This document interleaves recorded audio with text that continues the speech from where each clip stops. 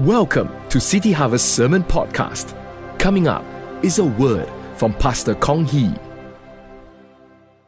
Praise God. Thank you, Alex. I think I'm fine today. Amen. Are you happy in church?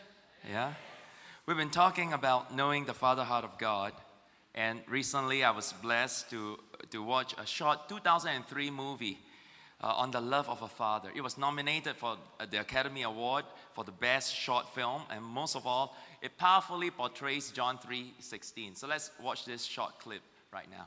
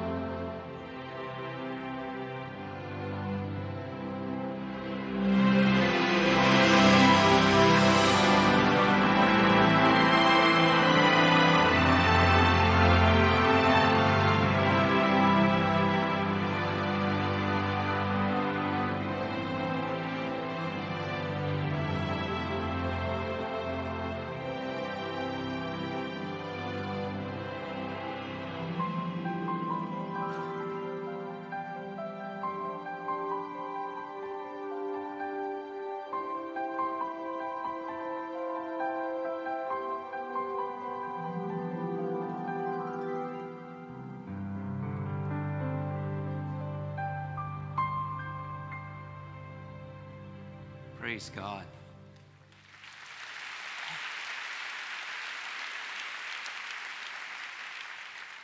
I want you to take our Bibles and turn with me to Luke chapter 15.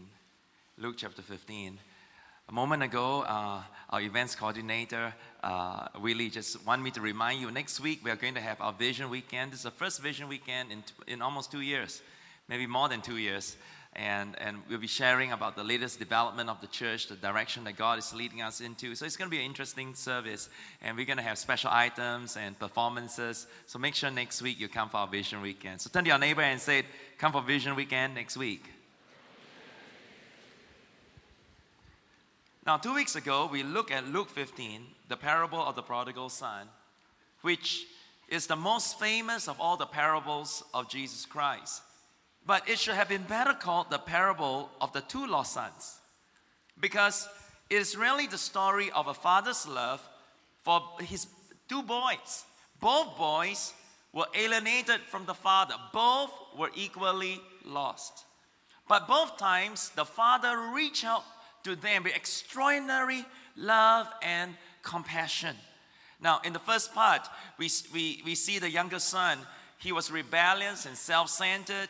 And to him, the father was in the way of his personal pursuit of his own dreams and his own desires. You know, his dad was cramping his style. So one day, he made his demand. Father, I want my inheritance now.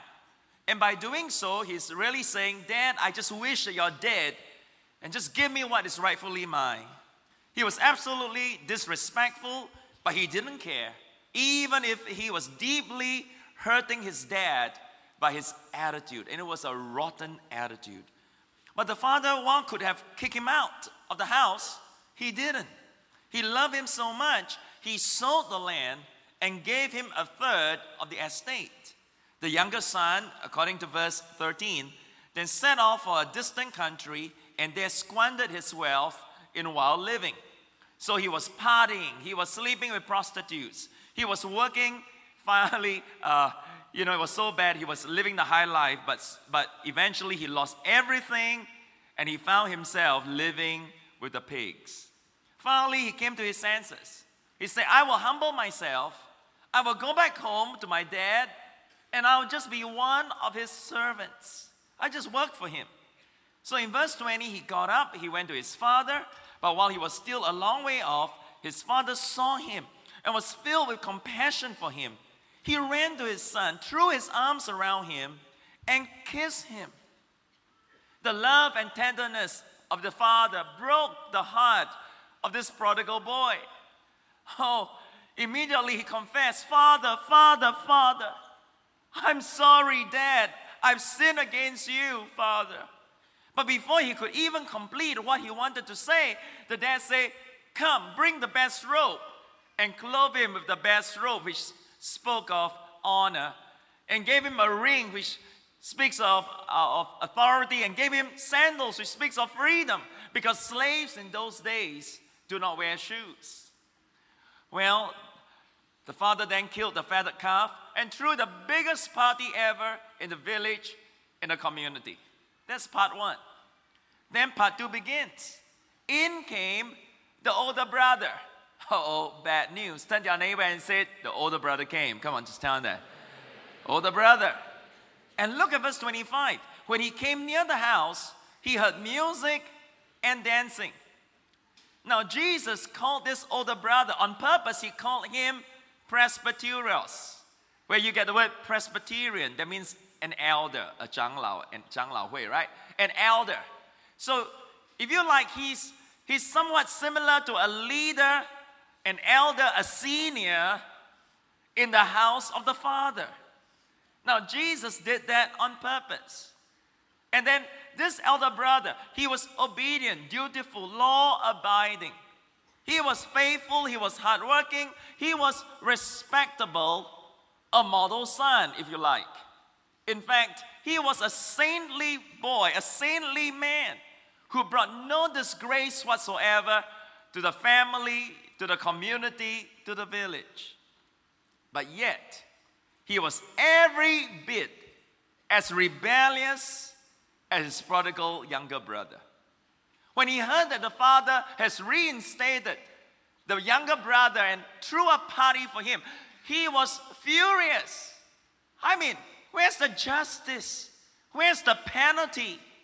By refusing to go to the feast, he openly embarrassed and demeaned his dad in front of the entire community. He refused to come into the celebration. But the father loved him deeply. So the father humbled himself and went out and begged him and pleaded with him, come on, please, don't behave like this. Come and join us for the dinner. Come and join us for the celebration. But he stubbornly refused to go in. So you can imagine, the crowd were all listening to Jesus. And there's an amazing twist. There's a twist. The younger brother who left the estate, who left the house, is now back with the father in the house, while the older brother, who faithfully remained and worked in the house all these years, now found himself outside the house. The outsider was now the inside, and the insider was now outside. What an irony. What a twist. Now, we all learned this about 2 weeks ago. Amazing story. You can imagine how the audience were captivated when Jesus was telling this parable. But why did Jesus tell this story in the first place? You see, every time you study the Bible, you must always go to the context. You see, what was he trying to achieve? Jesus was really speaking to the Pharisees and scribes. The religious elders, that's why he used the word presbyteros, the religious leaders of the temple. So let's back up a little bit to the first 3 verses. Luke 15, verse 1. Then all the tax collectors and sinners drew near to him to hear him. And the Pharisees and scribes complained, saying, this man receives sinners and eats with them.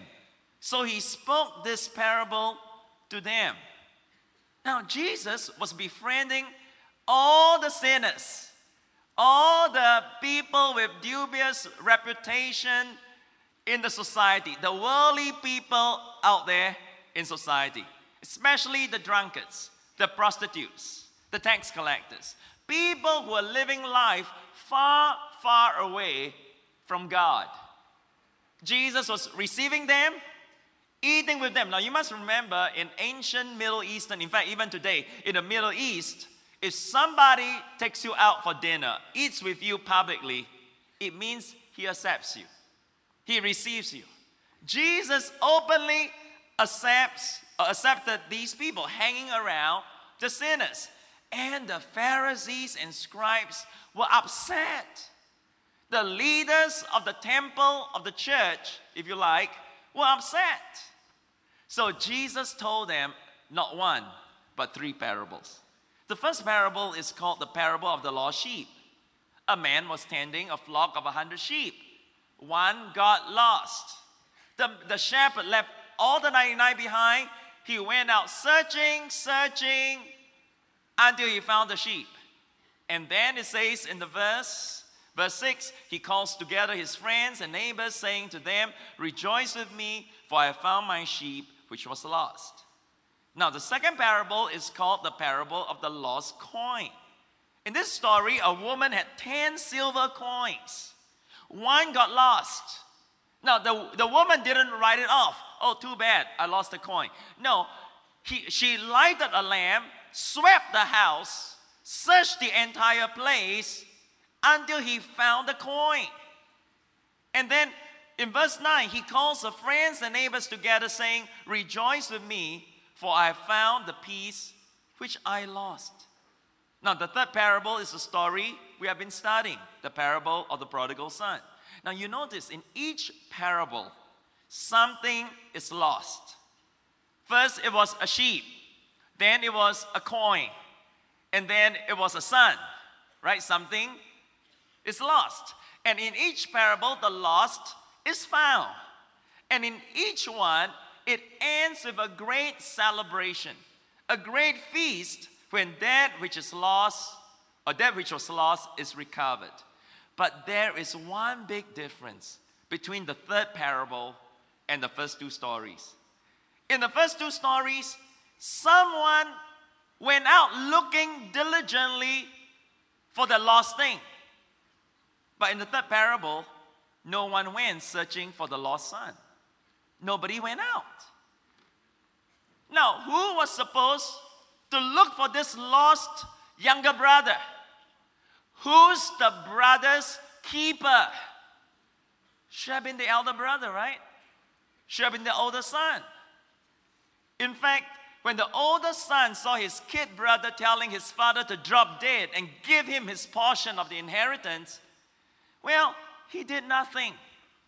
He kept very, very quiet. And how many of you know sometimes silence screams louder than anything else?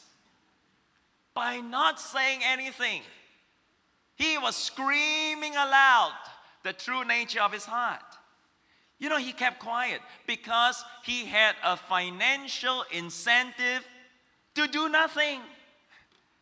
If the younger brother got 1/3 of the inheritance, it means at the same time he would get 2/3, double.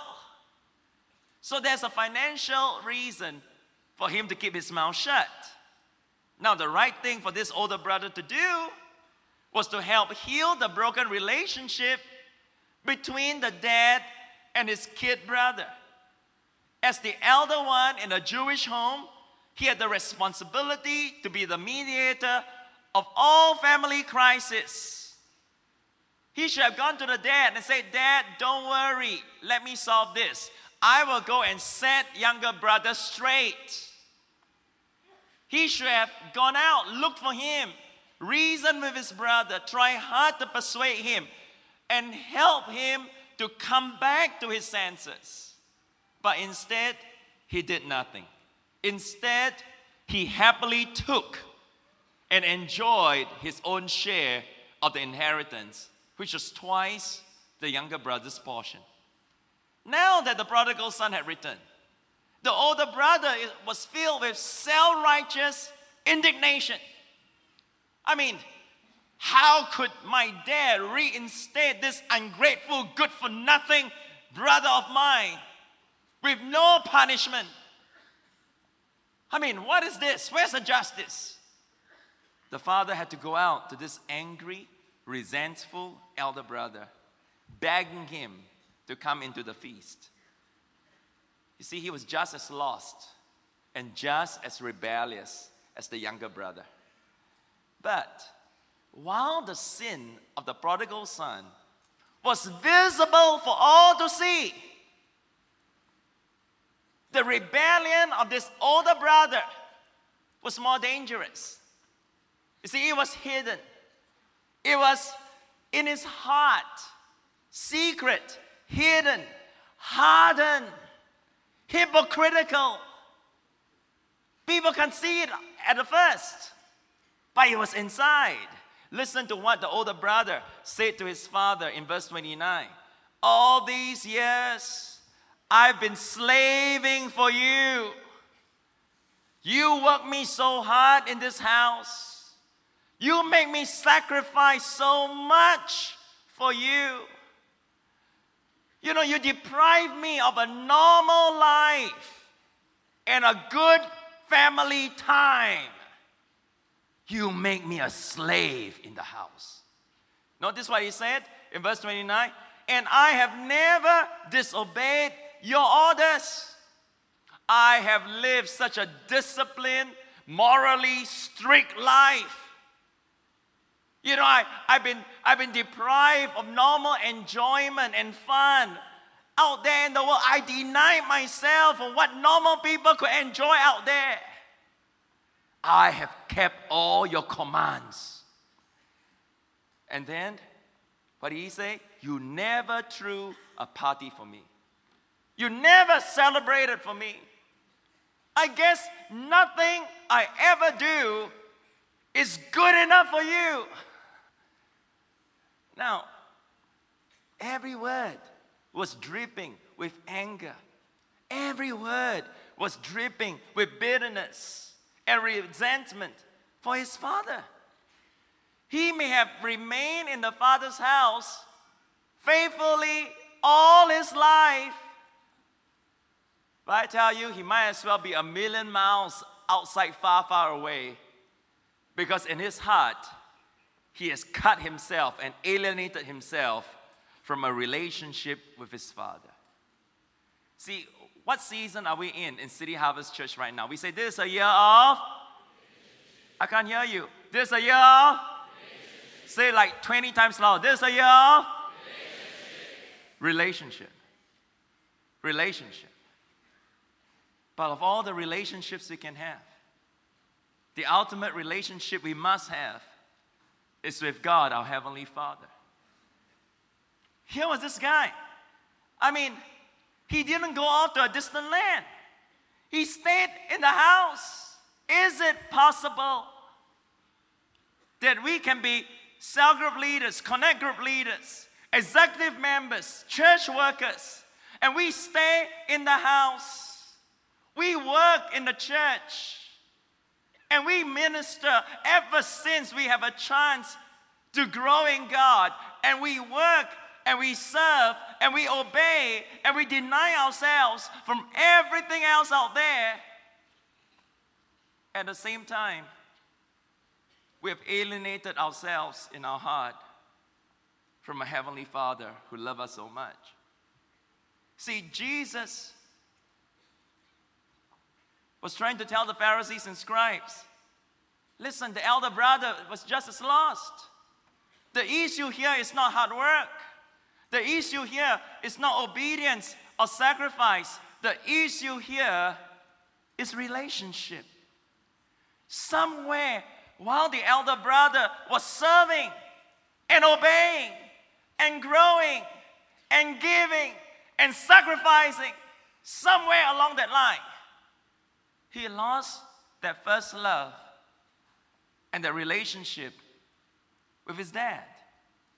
And we are lost when we have no more love relationship with our Father. You know, we tend to think about being lost in very simplistic terms. What do you mean to be lost? Oh, if you are drinking, smoking, gambling, swearing, you are lost. If you are womanizing, you are cheating, lying, if you have greed, you have lust, you are lost.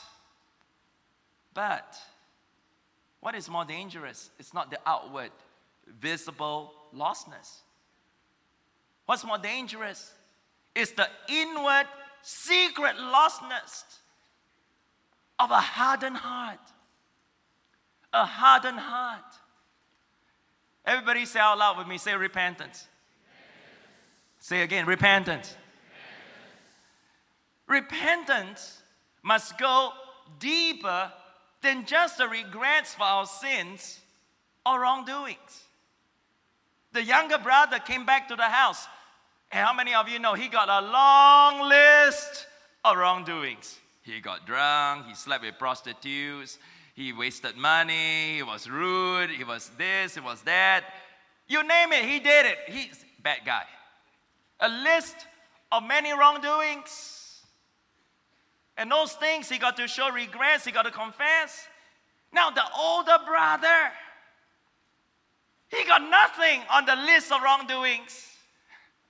He said, Father, I have obeyed all your orders. He had kept every commandment. He had kept every word.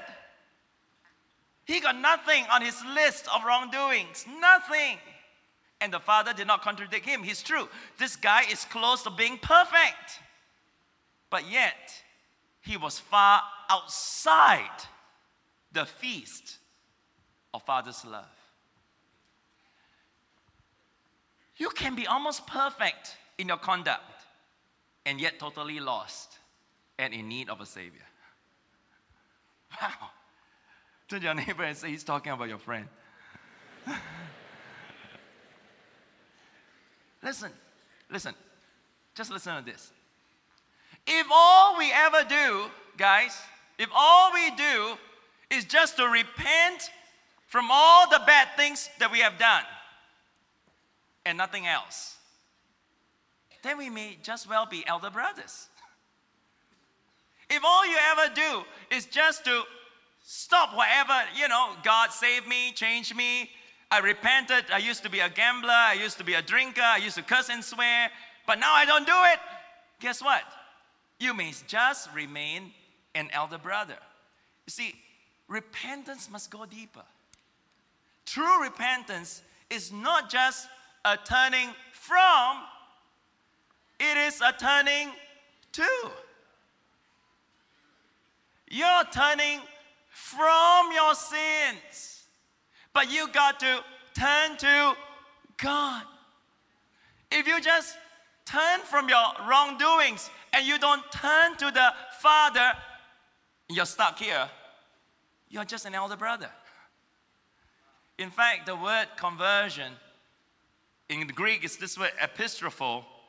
It means to turn from something and to turn to God. Acts 26 verse 18. Jesus speaking, this is the words of Jesus Christ, to open their eyes in order to convert them to epistropho, to turn them, now watch, from darkness to light, from the power of Satan to God. Jesus is the way, the truth, and the life. He's the way to where? To the Father. How many of you know you can get on the highway, you can get on the expressway and still be lost? Right? If this morning you get on the expressway and you went to Jurong West and you're wondering, where's everybody? You're lost. Jesus came to be the way to bring us back to the Father, not to the blessings. Although, yes, it's to the, but not just to the blessing, not just to the anointing, not just to the inheritance. Although, yes, we are seated in heavenly places in Christ. I'm going to have this in Christ. I'm going to have that. I'm going to be head and not the tail. I'm going to be healed in Christ. Yes, but it's not just that. It's not just that. Jesus is the way, not just to bring us to the rewards. If Christianity is only about the blessings, the anointing, the ministry, the knowledge, the position, the status, the angelic visitation. Oh, hallelujah. I just saw 20 angels this morning. Oh, praise God. I got the spiritual gifts. If our Christianity is only thus that, and not to the Father, not a love relationship with the Father, then we are just as equally lost. Every week I hear people, oh, Pastor, I long for the anointing. I long for the revival. I hardly hear people say, Pastor, you know what? I just spent some time with God, and the Father just showed me this. Man, Jesus is not saying that the younger brother was better than the older brother. And he was certainly not saying the older brother was better than the younger brother. But the moment they lost their relationship with their father, they were both lost. One became very selfish.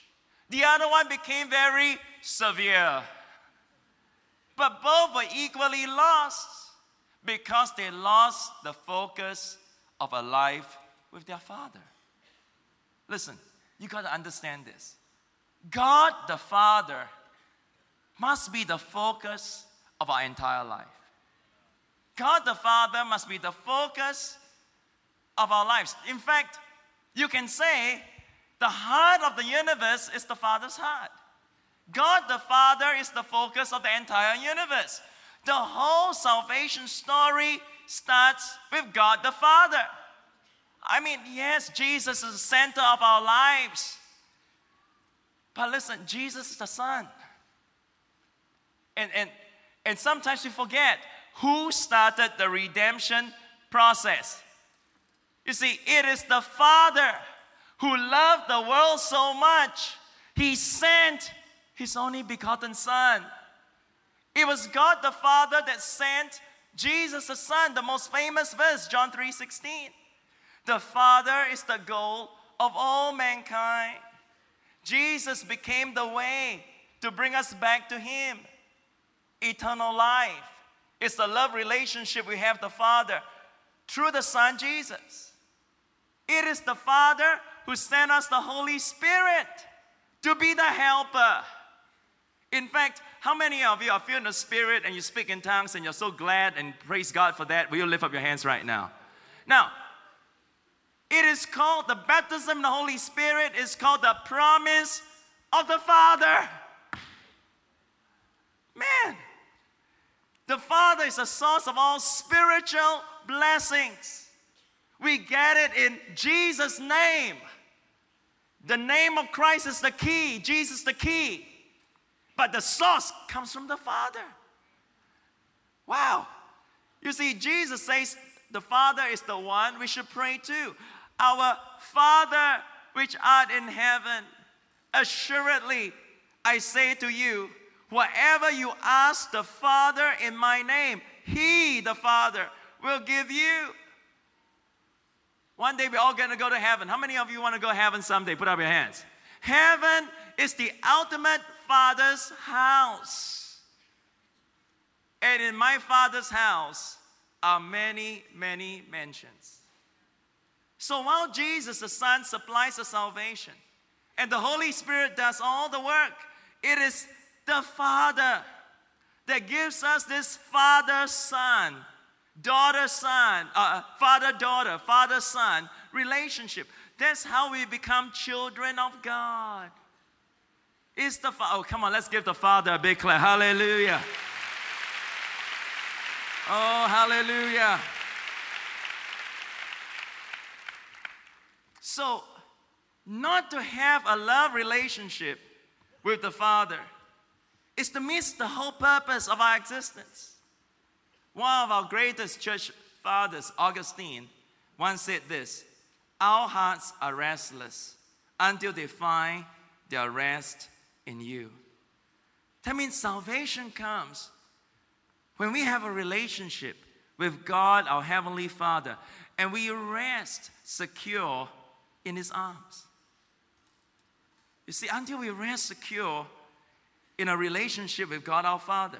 Now this story, this parable has a moving, happy ending for the prodigal son, because he turned from his sin and came back to his father. But it had a sad ending for the older brother, who were really the Pharisees and the scribes. Because although the father was pleading, begging him to come into the feast, begging them to come in, the Pharisees and the scribes, they wouldn't budge. The Pharisees continued to oppose Jesus Christ. Eventually, they were the ones that instigated the arrest and crucifixion. They killed the Messiah on the cross.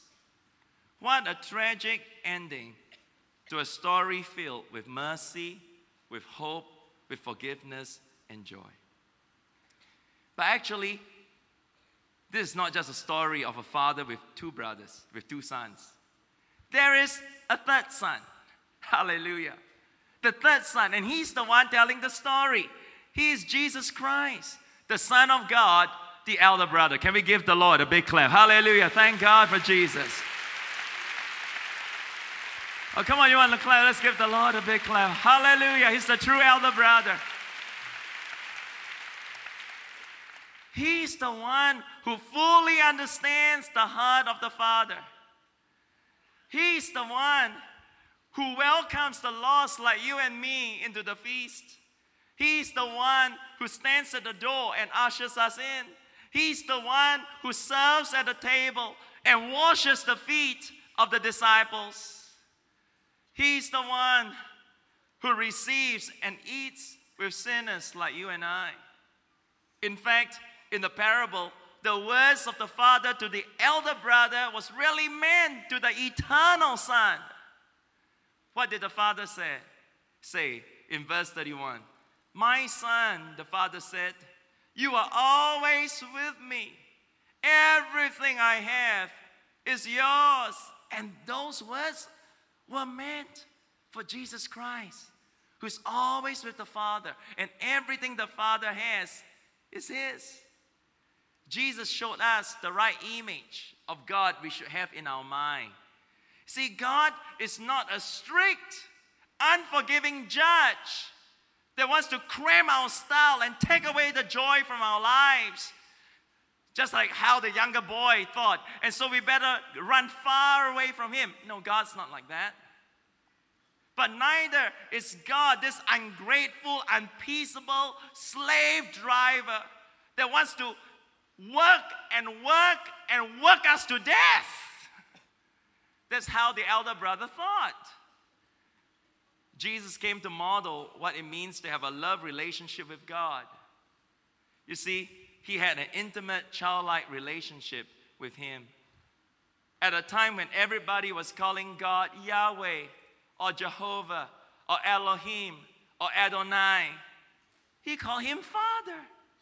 Wow, what audacity, huh? You know, He actually called God Father. He is my Father. God is the Father. Almost every chapter in the Gospel of John, and I went and checked through this week, I think every chapter except 4, Jesus addressed God as the Father, His Father. He says He's constantly in the bosom of His Heavenly Father. Hallelujah. He could feel God wrapping His arms around Him all the time. In turn, Jesus is very assured of God's love for Him. Look at John 3:35. The Father loves the Son extravagantly. He turned everything over to Him so He could give it away, a lavish distribution of gifts. John 5:20. The Father loves the Son and includes Him in everything He is doing. Jesus says, my Father loves me so extravagantly. Everything He's doing, I'm involved. That's how intimate He felt. Jesus had a deep, deep sense of God's love. Come on, let's all read John 14:31 together, starting now. But so the world might know how thoroughly I love the Father. I'm carrying out my Father's instructions right down to the last detail. I thoroughly love the Father. I love Him true and true. Jesus says, as the Father knows me, even so I know the Father. That means I really, really, really know the Father's heart. And I tell you, this one is the ultimate. John 14:28. You've heard me tell you, I'm going away and I'm coming back. If you love me, you'll be glad that I'm on my way to the Father, because the Father is the goal and purpose of my life. Everybody say, wow. And let me tell you, the Father should be the purpose and the goal of all our lives. To have a love relationship with Him. Oh, come on, let's give the Lord a big hand. Hallelujah. Oh, come on, let's give Him praise. Let's give the Lord praise. Let's give God, our Heavenly Father, a big hand. Hallelujah. The mind of Jesus is the mind of the Father. The words of Jesus is the words of the Father. The acts of Jesus is the acts of the Father. But listen, it is not an obedience based on submission to power. Man, I'm so afraid I better do it, because if not, I'm going to get mocked. No. It was an obedience based out of love. It's not an obedience based out of submission to power like the older brother. It's an obedience based out of love. Not because he had to, because he loved to. Because he loved to. That's the true elder brother. That's how he came to model our relationship. Do you want to know what is Jesus' prayer for you and I today? How many of you want to know what is Jesus praying for us right now? Put up your hands. Yeah? Let me tell you. He says in the Bible, all right? Jesus says, Father, I pray that my disciples might know that you love them as much as you love me. What is Jesus' prayer for us this morning? Father, I pray that all the members of City Harvest Church, all the new friends, all the old friends, all the workers, all the staff, all the volunteers, all the cell leaders, all the board members, that they will know how much you love them the way you love me. Now, for me to understand, or for me to think that God loves the Son, I can accept that. But to think that God loves me, who am I? Kong Hee. God loves me in exactly the same way He loves Jesus Christ. Wow. I will say that wow, and I will say it backwards. Wow. Yeah. Oh, hallelujah. Okay, go ahead and give the Lord a big hand. Hallelujah.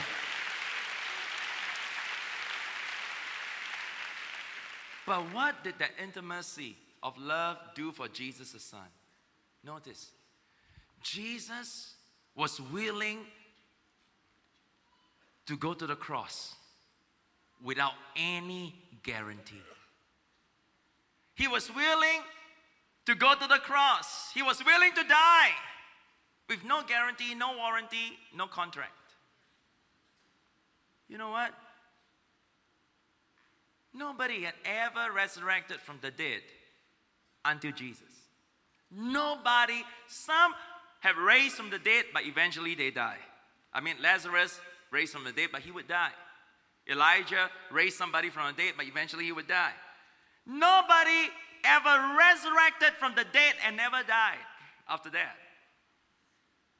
What if Jesus was deluded? How would he know if I go to the cross and I die 3 days later, I'm going to rise again? What if after Good Friday, there's no Easter Sunday?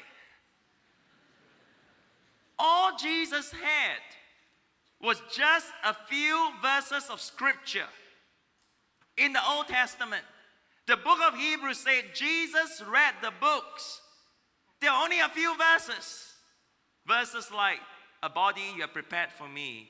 In the morning, I will rise again.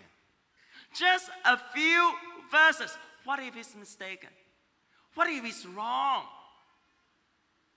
What if he goes to the cross and then he's not really the Savior? You can tell the conflict he was going through at the Garden of Gethsemane.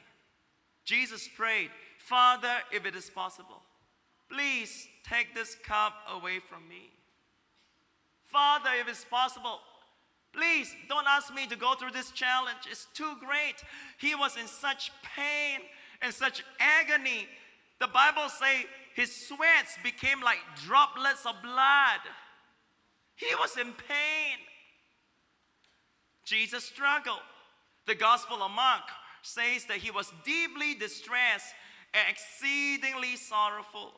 So he struggled in the garden. He prayed, and he prayed again, saying the same words. Father, you can do all things. Nothing is impossible for you. God, deliver me. Don't let me do this. Take this cup away, Father. I beg you. You can do all things. Jesus prayed, saying the same words, begging again and again. Please, Father, Father, please, Father, take this cup away. Then at the climax of the night, at the climax, he cried from the bottom of his heart. And for the first time, we understand the depth of relationship between Jesus and God. Jesus cried out, Abba, Abba, Abba, Father. Abba, Abba, Abba, please take this cup away, but not my will, but yours be done, Abba. I trust you, Abba. If you want me to do it, I trust you. I'll do it. I'll go to the cross. This is the first time the word Abba ever appears in Scripture. And it reveals the intimacy, the absolute depth of his love relationship with God. Jesus called him Abba. Do you know what Abba means? Abba means daddy. It means papa, papi. Abba is a word you reserve for somebody you love very deeply and you trust completely. Someone you're fully convinced will never, ever let you down. That every promise that he has made to you will come to pass. Only such a person will break your heart in abandonment. You say, Abba, not my will, but yours be done. Because you have the courage. That revelation gives you the courage to trust him with your life and your future totally and completely. And you know what's the good news? Guys, the good news is the Bible tells us that God has given us the Holy Spirit by whom we too can cry out, Abba, Father, Daddy, God. Hallelujah. Hallelujah. Oh, come on, go ahead and give Abba, Father, a big clap. Let him know that you love him. Let him know that you love him this morning. Abba. That means we can go through anything. We can go through everything. When we are convinced he's our Abba, he's Father, he's Daddy. And Abba Father loves us. We can endure any trial or any difficulty if we have a deep, deep sense that God really, really loves us. I told you 2 weeks ago how 22 months back when this crisis first started, and I was really, really down. And I was in the depth of depression. And I never thought I could ever be depressed because you know me, those of you that grew up, I'm quite a positive guy. Generous in gesture, always high, praise God, we can do all things, nothing is impossible. But for 8 months, I just sank deeper and deeper into a sinking abyss in which I cannot come out. I had no problem sleeping because God gives his beloved sleep, thank God for that. But I had problems waking up.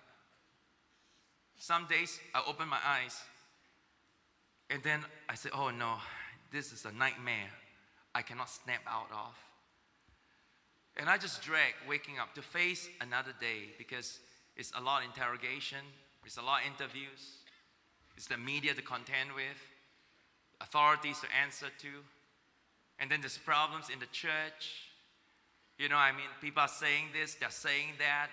Things that I cannot express openly because I'm under investigation. And then I hear people passing rumors here, rumors there, and some left, some are maneuvering. I woke up every morning, I said, God, must I go through this? And I struggle. Sometimes it would take me 2 hours, 3 hours. Drag myself out of bed to wash my face and just brush my teeth. 8 months. And let me tell you, it wasn't the pressure of the crisis because I can handle pressure. It wasn't the public humiliation in the press, although they were nasty. It wasn't the reaction of people that I didn't expect. You're my friends. We grew together. We worked together. Why are you doing this to me? As bad as it wasn't that.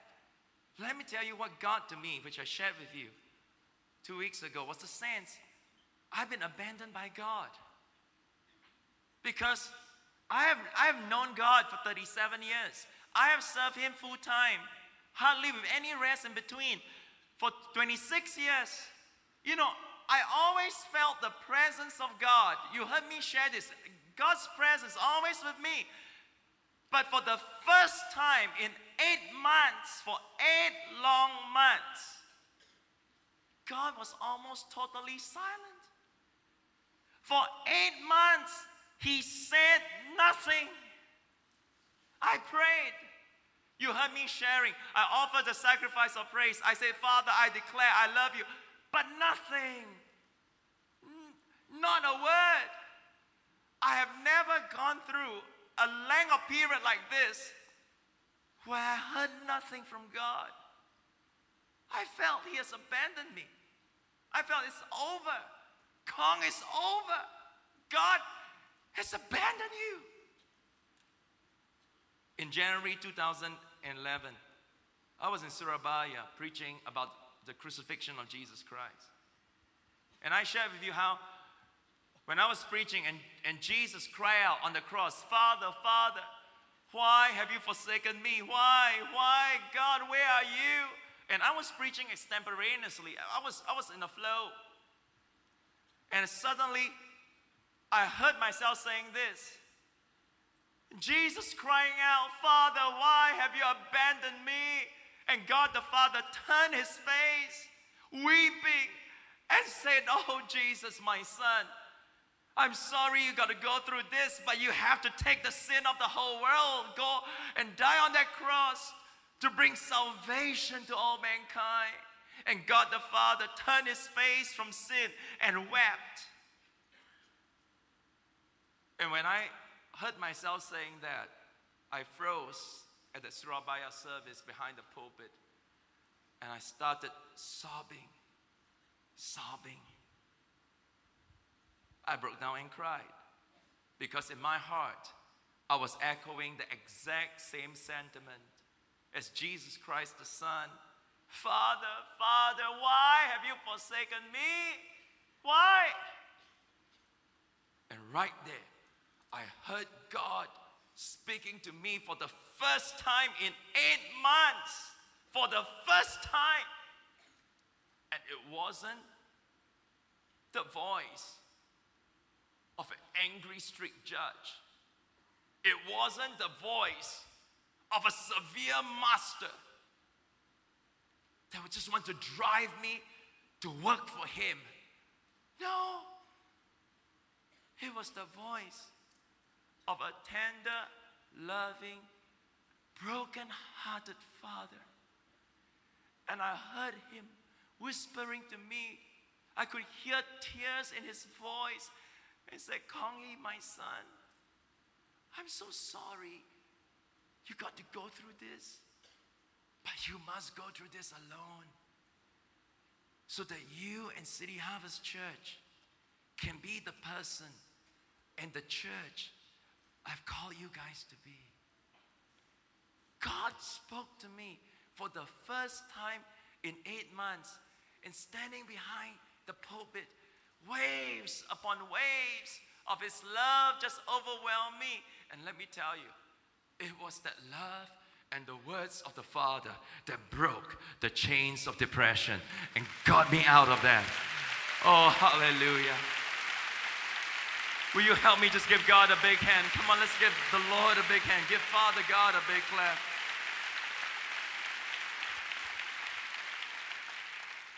I heard Him saying, I love you, I love you, I love you. And all I could do as I stood behind the pulpit, all I could say was, Abba, Abba, Abba, Abba. You know, faith works through love. Everybody say with me, faith works through love.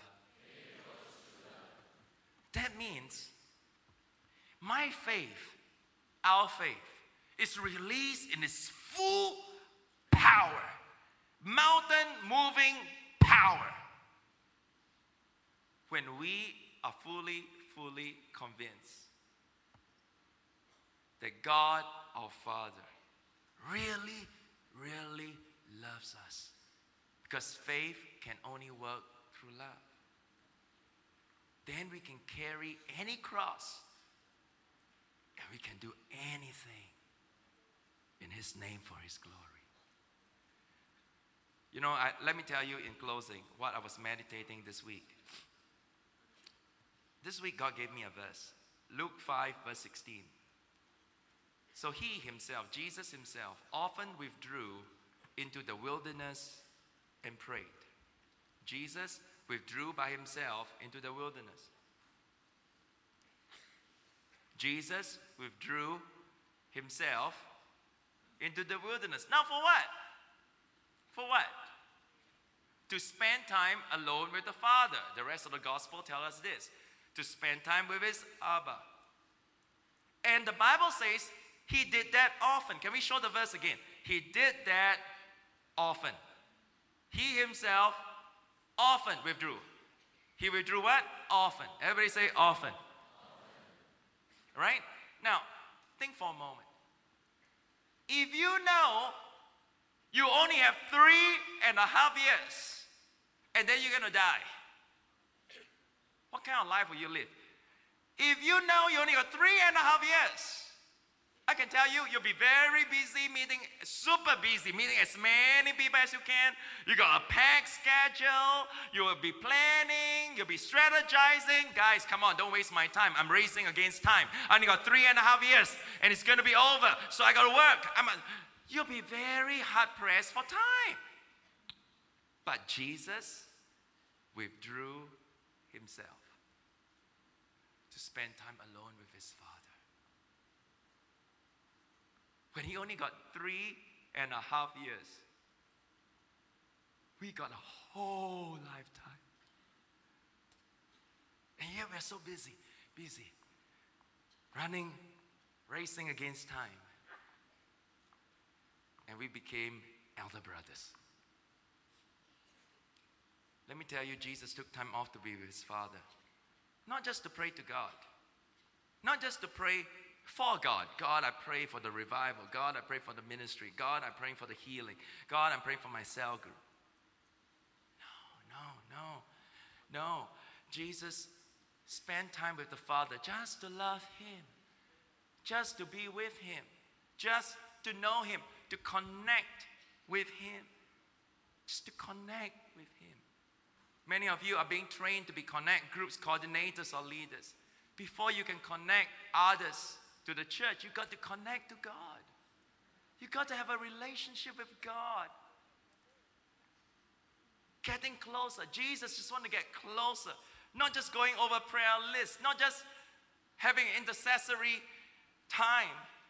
Listen, guys, this is probably my last session. I'm going to talk about God as Father because next week's Vision Weekend. And then God is going to take us into something else. But let me say this. Please hear my heart. God the Father is not a concept. It is not an idea, a sermon title, a series that we are doing, a theological thought. No. He's your Abba. He's your daddy. Loving Him means in the midst of us racing against time, our busy schedule, right? We are very busy. We got so many things to do. Planning, meeting, working, earning money, family time. We make room for Him. Just to be in His presence. Like what I said 2 weeks ago, just to breathe with Him. Father, Abba. No agendas. Just want to love you, worship you, be with you. Just developing a consciousness of His love and His presence all around you.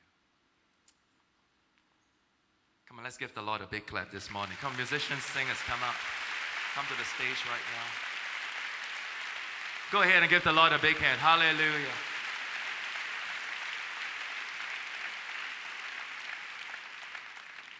Are you going through a challenging time in your health, in your body, in your financial situation, in your family, your marriage, Are you going through a challenging time in your career, in the ministry, in a job? You know what, guys? Maybe some of you are like the younger son. You think that God is this very strict, unforgiving judge that wants to kill away whatever desires and dreams that you have. He's cramping your style, so you better push him away. Don't get too close, run away from him. No, he's not like that.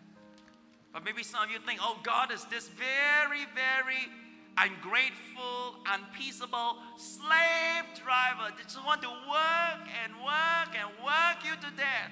And he takes and make you sacrifice and sacrifice. And couldn't care for one moment if you're struggling to pay your bills every week in your family. God is not like that. Don't think like the older brother.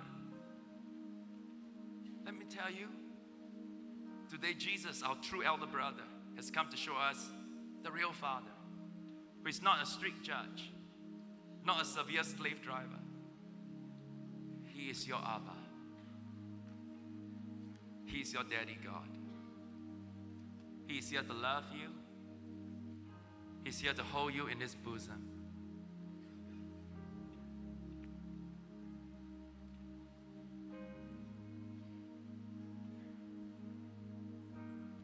You know, the first week when the case broke,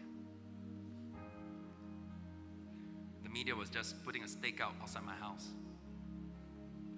I couldn't go home because they were all there. So I moved from home to home, went to some of my staff place. Finally, after a few days, I called my dad. They brought him to come and see me. The door opened.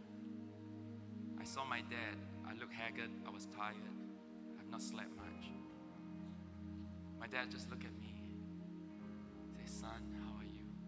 I said, Dad. I said, Dad, please don't believe what is being said. I said, Dad. He said, shh. Don't even need to explain. He said, boy, I know you. And all you did was just give me a hug and just wept. Same thing when I met my father-in-law, son's dad. I said, Dad, shh, don't need to explain. You're my son. Just give me a hug and wept. That's what fathers are for us kids to just wrap inside their arms. And no matter how old you are, nothing beats being in the arms of my daddy or my father-in-law. Last night before I slept, last night we went back, and Dayan couldn't sleep after a soccer game, and Liverpool lost. And he's compassionate. He's not a fan of Liverpool, but he felt sorry for me. So I said, Dayan, not sleeping? He said, no, Dad, waiting for you to come, wrap your arms around me, and then I'll sleep. So I went there and to him. He was waiting for me. Finally, I put my arms around him. Boom! In 10 seconds, boom, slept. God just wants to wrap us in his arms. What did Augustine say? Man, last words, okay? I know it's late. Sorry, Pastor is long-winded today. Augustine says this. He says,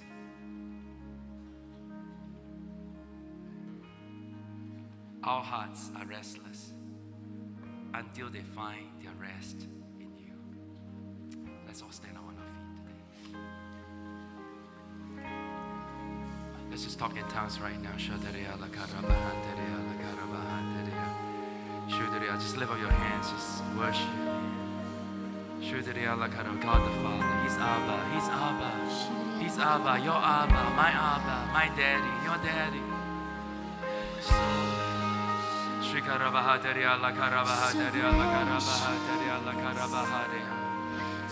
Merciful and true, so wonderful in all you do.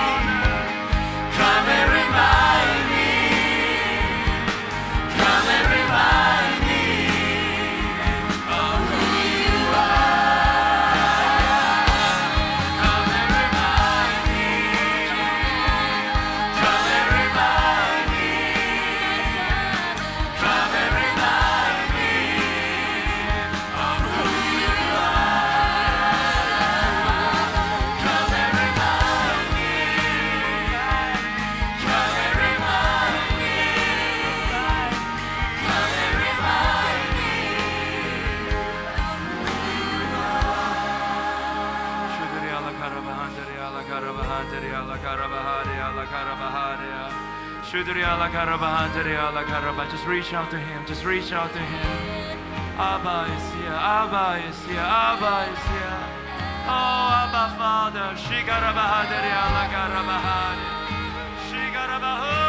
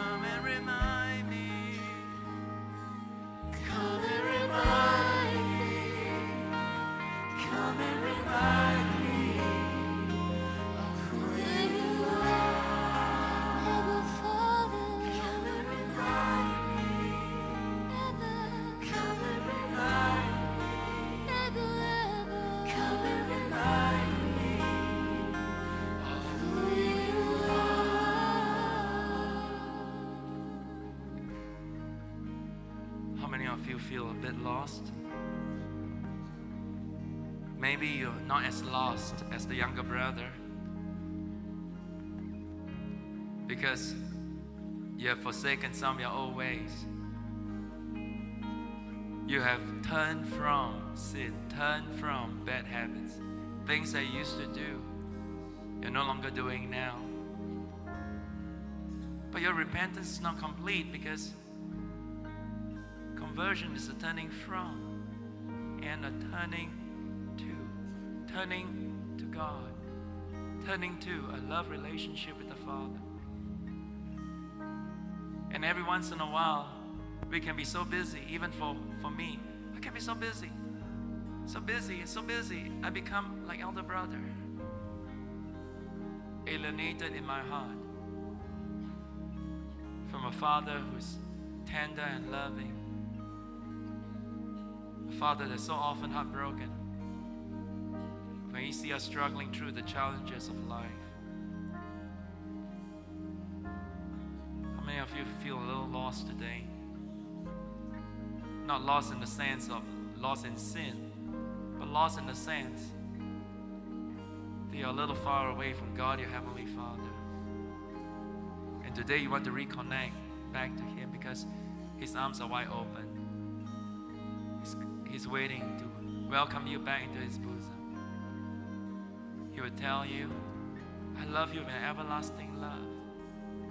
My thoughts towards you are thoughts of peace, to give you a hope and a future.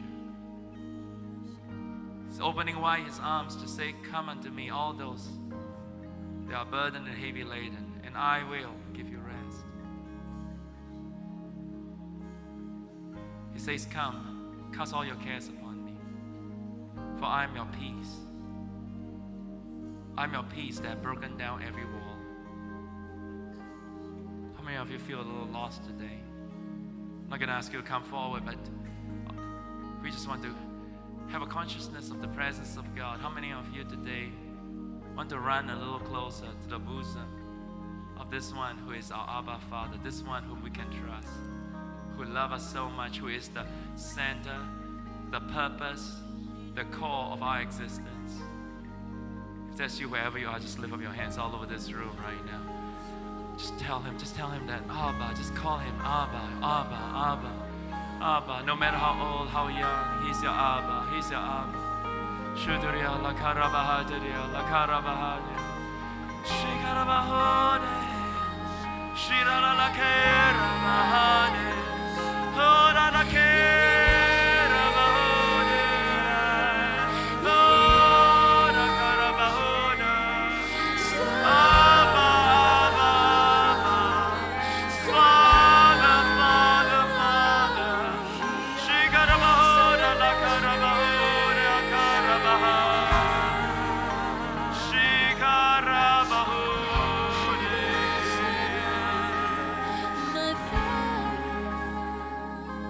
Come and remind me. Come and remind me. Come and remind me who you are. Come and remind me. Come and remind me. Come and remind me who you are. Father, look at all these hands that are lifted up today. Father, forgive us for being lost in the midst of our busyness, being lost in the midst of wrong priorities, our own self-righteousness. Lord, that we focus more on the blessings and the inheritance than on you. We focus so much on the promises that we forgot on the one who gave the promises. Father, I pray you bring us back to you. Thank you, Jesus, for being the way. Now, Jesus, Holy Spirit, take us to the Father, deep into the bosom of Abba. I want you to say with me, dear Heavenly Father, Dear Heavenly Father, you are my Abba, you are my Abba, my Daddy God. my Daddy God. I trust you. I trust you.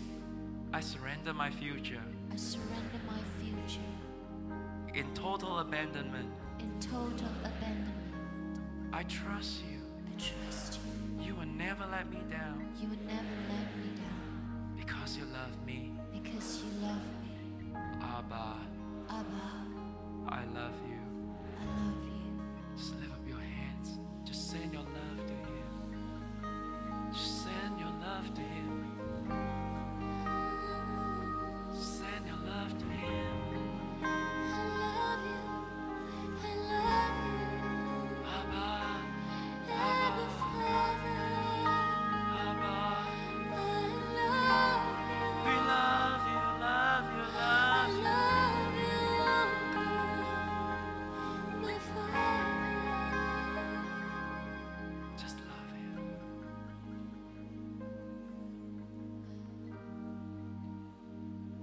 Close your eyes.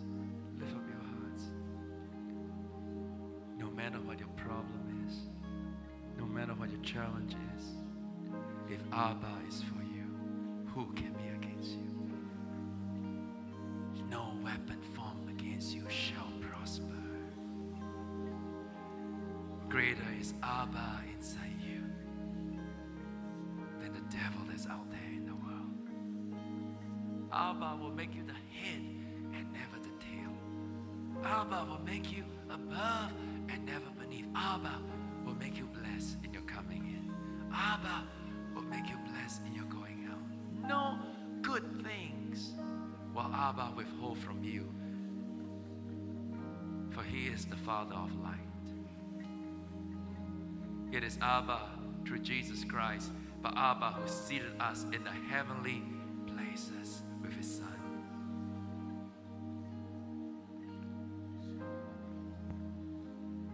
Abba. If you love Him, give Him a big clap one more time. Oh, give Him praise.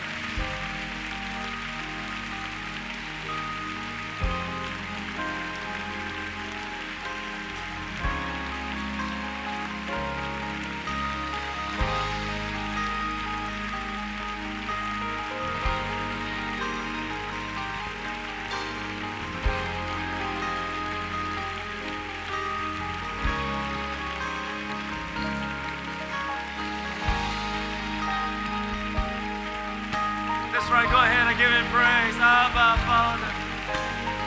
Abba, Father. Abba, Father. Abba. Whew. Amen. Is that a good presence of the Lord here this morning? Are you glad you came to church today? Amen. And that's the end of this week's podcast. We'd love to hear your thoughts. Email us at connect@chc.org.sg